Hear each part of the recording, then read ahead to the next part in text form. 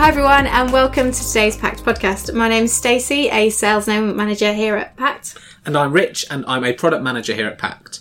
And today we'll be talking to cybersecurity researcher Baptiste Robert. Now, Baptiste is perhaps better known by his Twitter pseudonym Elliot Alderson, yes, a nod to Bad Robot, where he tweets from the handle @FSocially. Baptiste has been in the recent months investigating the issue of misinformation on social media platforms and the use of bots by mysterious political agitators and other organisations to shape online discourse. And as well as that, he also looks at security issues in a wide range of applications. And as we'll hear, Baptiste should be highly valued by many companies, but all too often his insights and research go unheard until he goes public. With his experience investigating a range of cybersecurity issues from bots to data leaks, Baptiste is exceptionally well placed to explain not only the reality of InfoSec research today, but also the ways in which digital spaces and applications are shaping our political and social reality.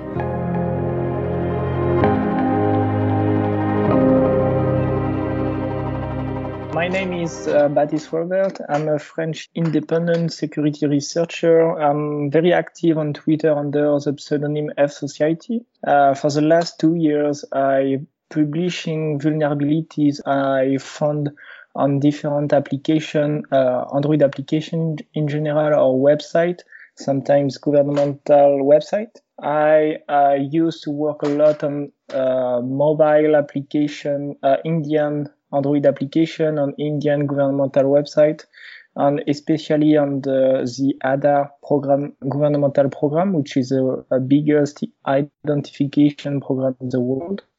Right now, I'm working as an Android developer, security engineer, a mixed between these two positions for a startup based in London. In my day-to-day job, I used to reverse engineer a different messaging application like WhatsApp, WeChat, and we are creating a system to be compliant to GDPR for company who are using this kind of messaging application in a business context. And previously, I was working for European phone makers, so I used to work for Intel. I was in different team, and I worked also for Doro, which is the Swedish phone makers. My main responsibility was to create some applications. So I was an Android developer, or sometimes I was responsible of doing some customization on the Android image. So I was creating some custom firmware in order to meet the requirement of the company. Great, that's a really good overview, I think. So the kind of main sort of question I guess I kind of wanted to sort of get into was, so obviously you're a security researcher, and I kind of just wanted to know, like, how do you kind of approach your research? How do you kind of pick things to research? How do you kind of identify things? What sort of interests you as well? Like, how do you kind of go about that process of sort of almost like picking targets or picking issues to tackle? So this is a question people asked a lot regarding how I pick my targets. I don't really have a clear process, to be honest.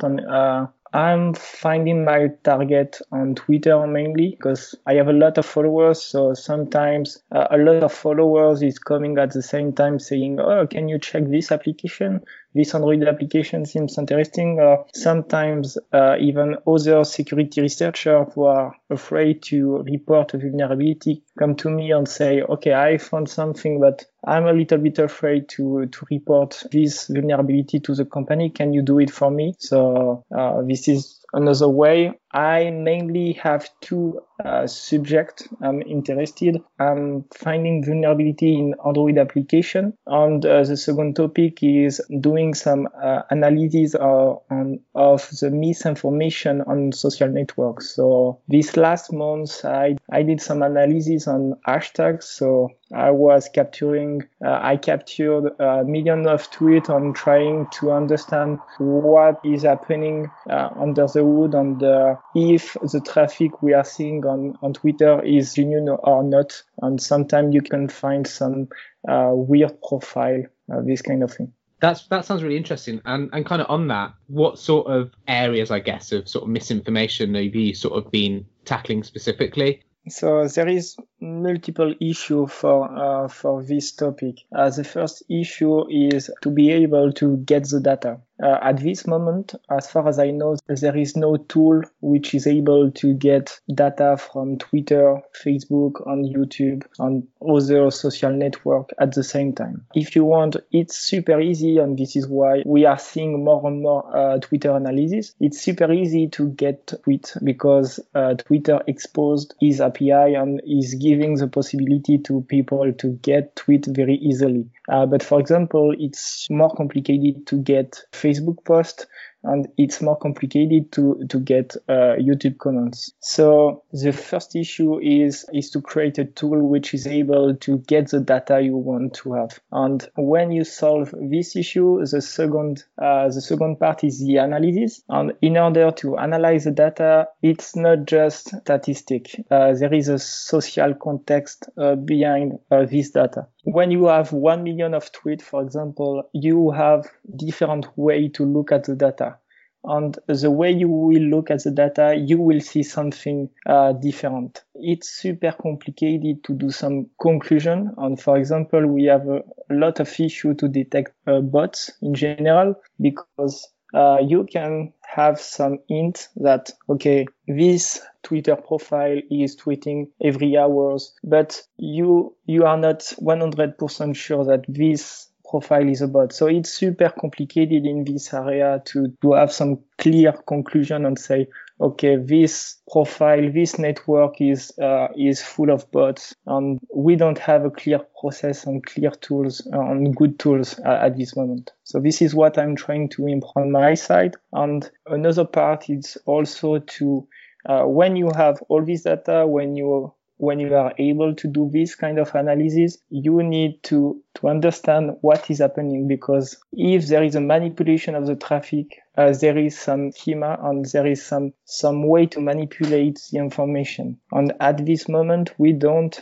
have the big picture on how the traffic on social network is manipulated. So it sounds like it's like proper detective work almost. There's a lot going on and a lot of different areas, and you really need to kind of dive deep to find them and to make sure you're identifying, like you say, an account that is spreading misinformation and not actually a real account that is spreading a really strong opinion, I suppose. Yeah, and the complex part is, again, the data, having access to the data and knowing what you have to capture. For example, right now, when you are doing a Twitter analysis, you have the free way is to use the streaming API exposed by Twitter. But for this API, you need to tell to Twitter, okay, I want to listen, I want to capture all the tweets where the word election, European election, far right,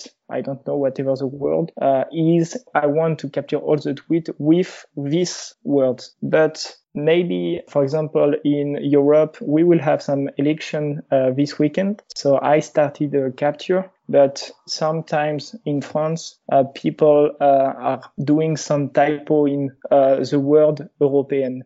You have some mistake in the word.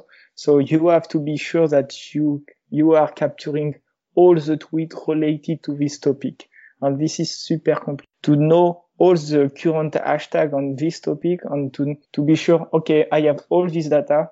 I have all the data on this topic, and I'm sure I can draw some conclusion on my data set. That makes sense. And that leads me quite nicely into the next question I wanted to ask you, which is, I guess you've seen a lot of elections and politics posts and tweets and opinions. And I wanted to get your thoughts on how you think this is evolving the type of politics that we have.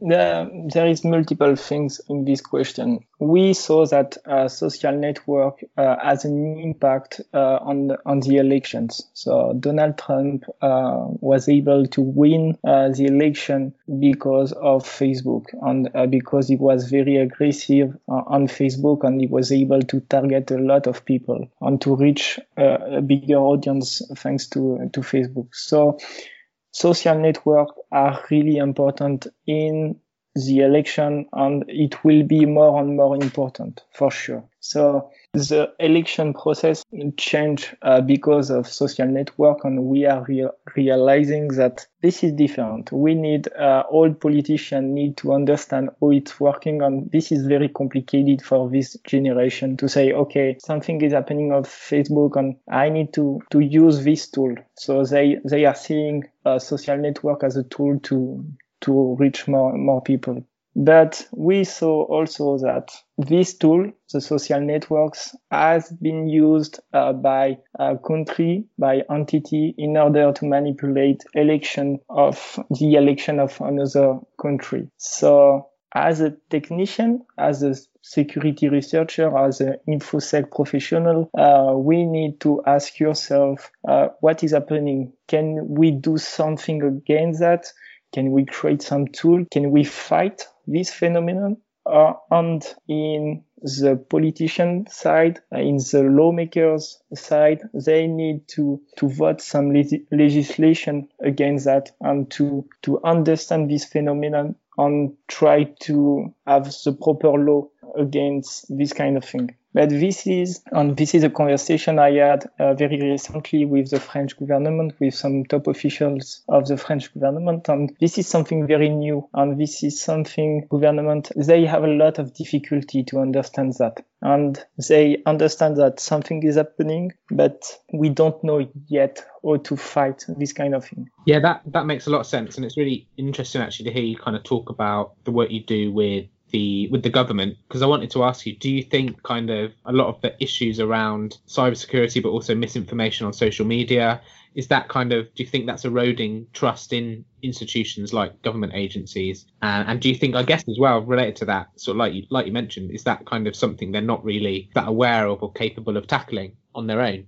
I think we should fight and find. We should be together. This is a responsibility of government or on countries to find vulnerabilities and to be ensure the security of product used by its citizens. But this is also the responsibility of the InfoSec professionals, and we need to work closely with governments to be sure that nobody abuse the vulnerability out there, and that a minimal security is ensured for everybody. And the other point is also, I think government and countries should teach to young people the value of personal data, the good way, how they should react when, for example, a random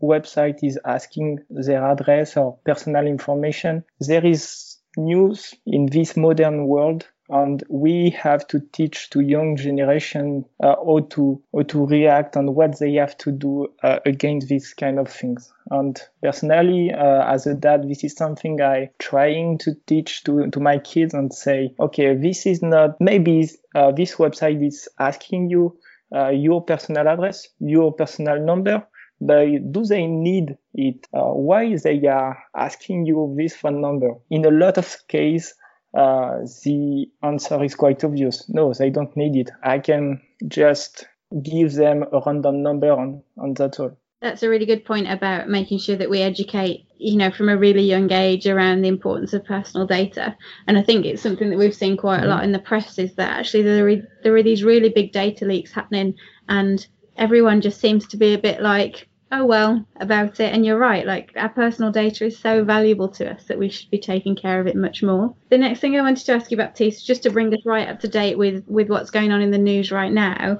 is I wanted to get your thoughts on the Huawei and Google and USA and China kind of debate that's going on right now. And, do you have any thoughts on Google's decision to not carry on, or, Google's position it's been put into to make sure it can't support Huawei devices going forward? Yeah, this is a very, very complicated topic because this is a mix of a lot of different decisions on the areas. There is a geopolitical side of in this story. This ban is the consequences of the Trump policy and the trade war between China and the US. So this is the first point. Huawei has also a lot of issue all over the world because they used to get personal data. I don't know how to say that, but yeah, they have some problem with in different countries.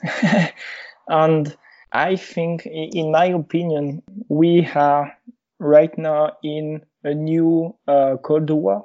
This is a modern Cold War because this ban is a way for the US to say, okay, we are the master here, and without the Google services on your phone, you are dead in this market. And this is clearly the case because the direct consequences of the Google decision is Huawei is not able to install the Play services on the Google apps on his device. And without this, you are clearly dead on the Android market because people, when they buy a phone, they want to have all the Google services. They are buying an Android device to be in the Google ecosystem. And plus, if you don't have the Play services, you can be sure that almost nothing is working on your Android phone because developers in general, when they are implementing some feature on their application, they are using API from the Play services. And if you don't have these Play services, the feature implemented by the app developers will not work at all. So because of this ban, they cannot sell Android phone outside China, for sure. No, that makes a lot of sense, and kind of that brings me on quite nicely to another question I wanted to ask you. So you kind of talked about the sort of complexity of the situation, and it sort of seems to me like you kind of got quite a mix of different actors and agents in this kind of whole sort of scenario, right? So I'm kind of going to ask you about the kind of role of sort of states and also the role of corporations in kind of all of this, and who you think is kind of accountable for kind of actually protecting citizens, and I guess as well how accountable are citizens for protecting themselves too, and who do you think we should actually trust? My issue with the Huawei story and the Huawei ban is we as a user, as a citizen, we are only seeing the consequences. So, okay, Google ban Huawei. Huawei is not able to use the Google services. But we don't have the technical information behind that. And maybe Google has clear evidence that Huawei was abusing its services and was dumping personal data of his user. And this is my issue here. Maybe the US is doing a good job here in this decision because Huawei was abusing his position. But as we don't have the evidence, as we don't have the proof, I'm a little bit suspicious. And on my side, I managed to find some evidence that on some Huawei phone, Huawei was dumping regularly the personal data of his user. But I will be happy if Google publish a paper regarding Huawei, regarding what they found. And I will be happy also if the US give a press release, a statement saying, okay, we ban Huawei, we are fighting Huawei, not just because of trade war and political and whatever the political reason behind, but because technically there is this issue, and this issue. So the role of the states and the corporation is to ensure that his customer, to ensure that his citizen is well protected against this kind of threat and this kind of menace, this kind of threat. his responsibility is also to explain to his citizen and client why their decision and if there is a real danger here. Because without any explanation, we are not sure about the real reason behind this kind of decision. And regarding the trust, yes, it can be a problem. It can be a trust issue if this kind of institution, this kind of company, corporation is not explaining what they are doing and why they are doing this. People can start to be suspicious and can have an advice and believe. And this is what I don't like in this kind of situation. And this is something I'm seeing a lot on Twitter, for example. A lot of people is using the word believe. I believe Huawei. I believe the US. I believe China. But I don't ask you to believe to something. I want to have fact because behind this decision, there is some fact. So yeah, let's have the fact. We can read it, understand it, and after that, we will have an opinion. But this is not a question of faith or something else. No, that's a really good explanation, actually. And I guess kind of the issue is it is hard to sort of trust kind of different levels from a kind of state level down to a more corporate level. Lise, I was going to ask you about regulation. Do you think regulation can play a role? But I guess as well, like one of the issues with regulation is there's kind of a conversation beyond that, right, about the rights of citizens and the role of citizens before you can regulate. Because obviously, I guess one of the issues, like as you kind of mentioned, is that without transparency, regulation becomes kind of a non-issue, right? Yeah, I think we need both. We need transparency and we need regulation. And this regulation should be here first to fight the abuse on social network, for example. To take an example, on Twitter, you have a lot of porn bot, you have some spam bot, you have some crypto bot. All this kind of thing is well known by professional, is well known by Twitter, but they don't care because people are creating this kind of bot and they have more and more users, and this is good for their company. They like to have more and more users. So they don't want to fight this bot. And this is where we should have some regulation to say, okay, Twitter, you have to fight this kind of bots. This is your duty to fight this kind of bot, and this is a clear abuse of your platform. And this bot are used to abuse people, to get money from them, and this is not good. That makes a lot of sense. And I guess kind of related to that, I was going to ask you about technology solutions as well. But again, I mean, are there kind of technological things we can do, or do you think it's kind of almost about the sort of policy decisions and internally and sort of at a state level that kind of come before the technology sort of implemented to ensure people are protected? It's not just a technical question. I don't think the final solution will be only technical. We have enough skills and enough experts working for government to find the proper solution to fight this kind of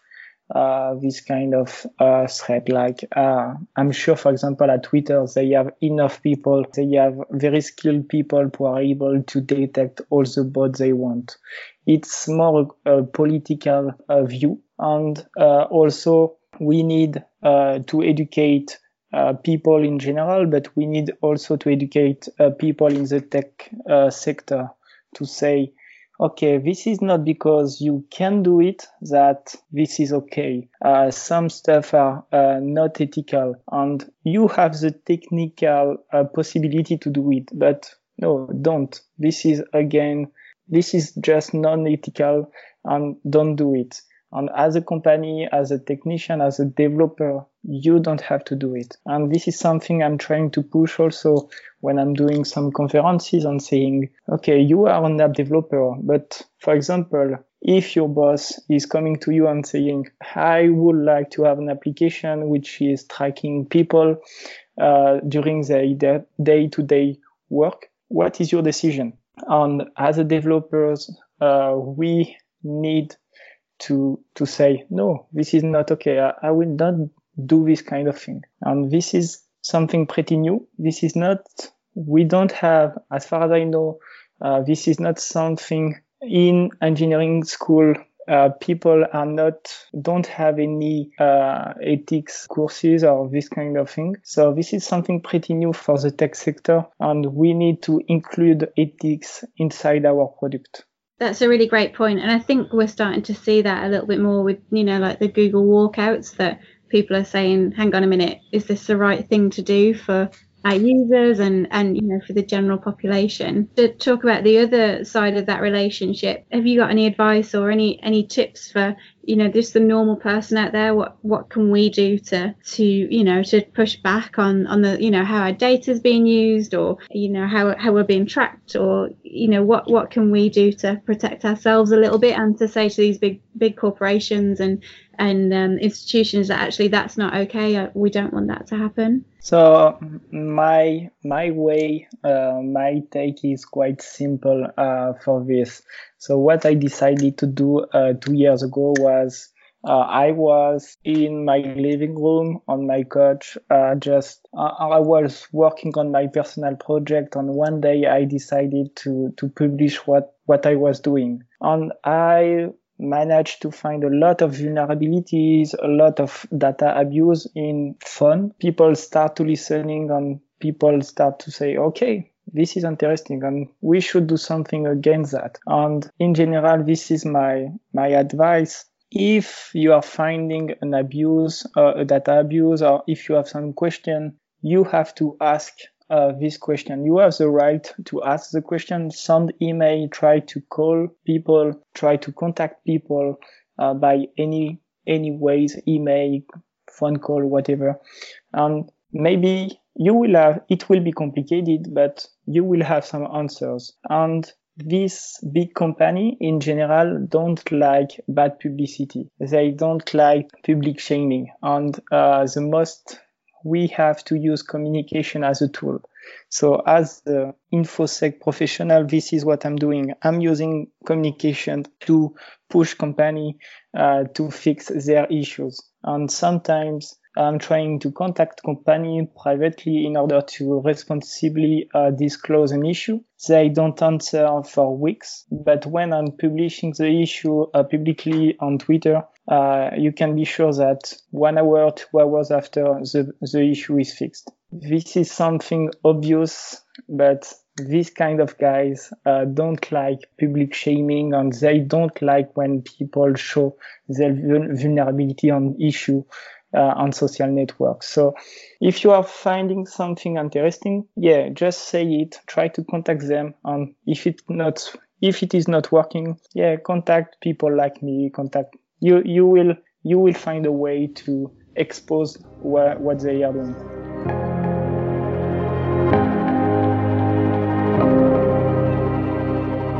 That was a really great conversation, and I think Baptiste underlines just how important it is for every one of us to play a part in arguing for our digital rights and standing up against organisations and institutions with different interests. Absolutely. And I think the point he made about ensuring children are educated on issues like privacy is crucial.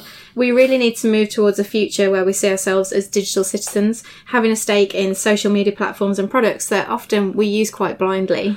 So that's all for this week. And remember, you can follow Baptiste on Twitter. Just search for Elliot Alderson on Twitter. And we've also included a link to his profile in the episode notes. And remember that you can follow us on Twitter as well, @PactPub. And to stay up to date with key issues in the tech industry, you can take a look at the Pact Hub. So thanks to Baptiste for talking to us, and thank you as well for listening.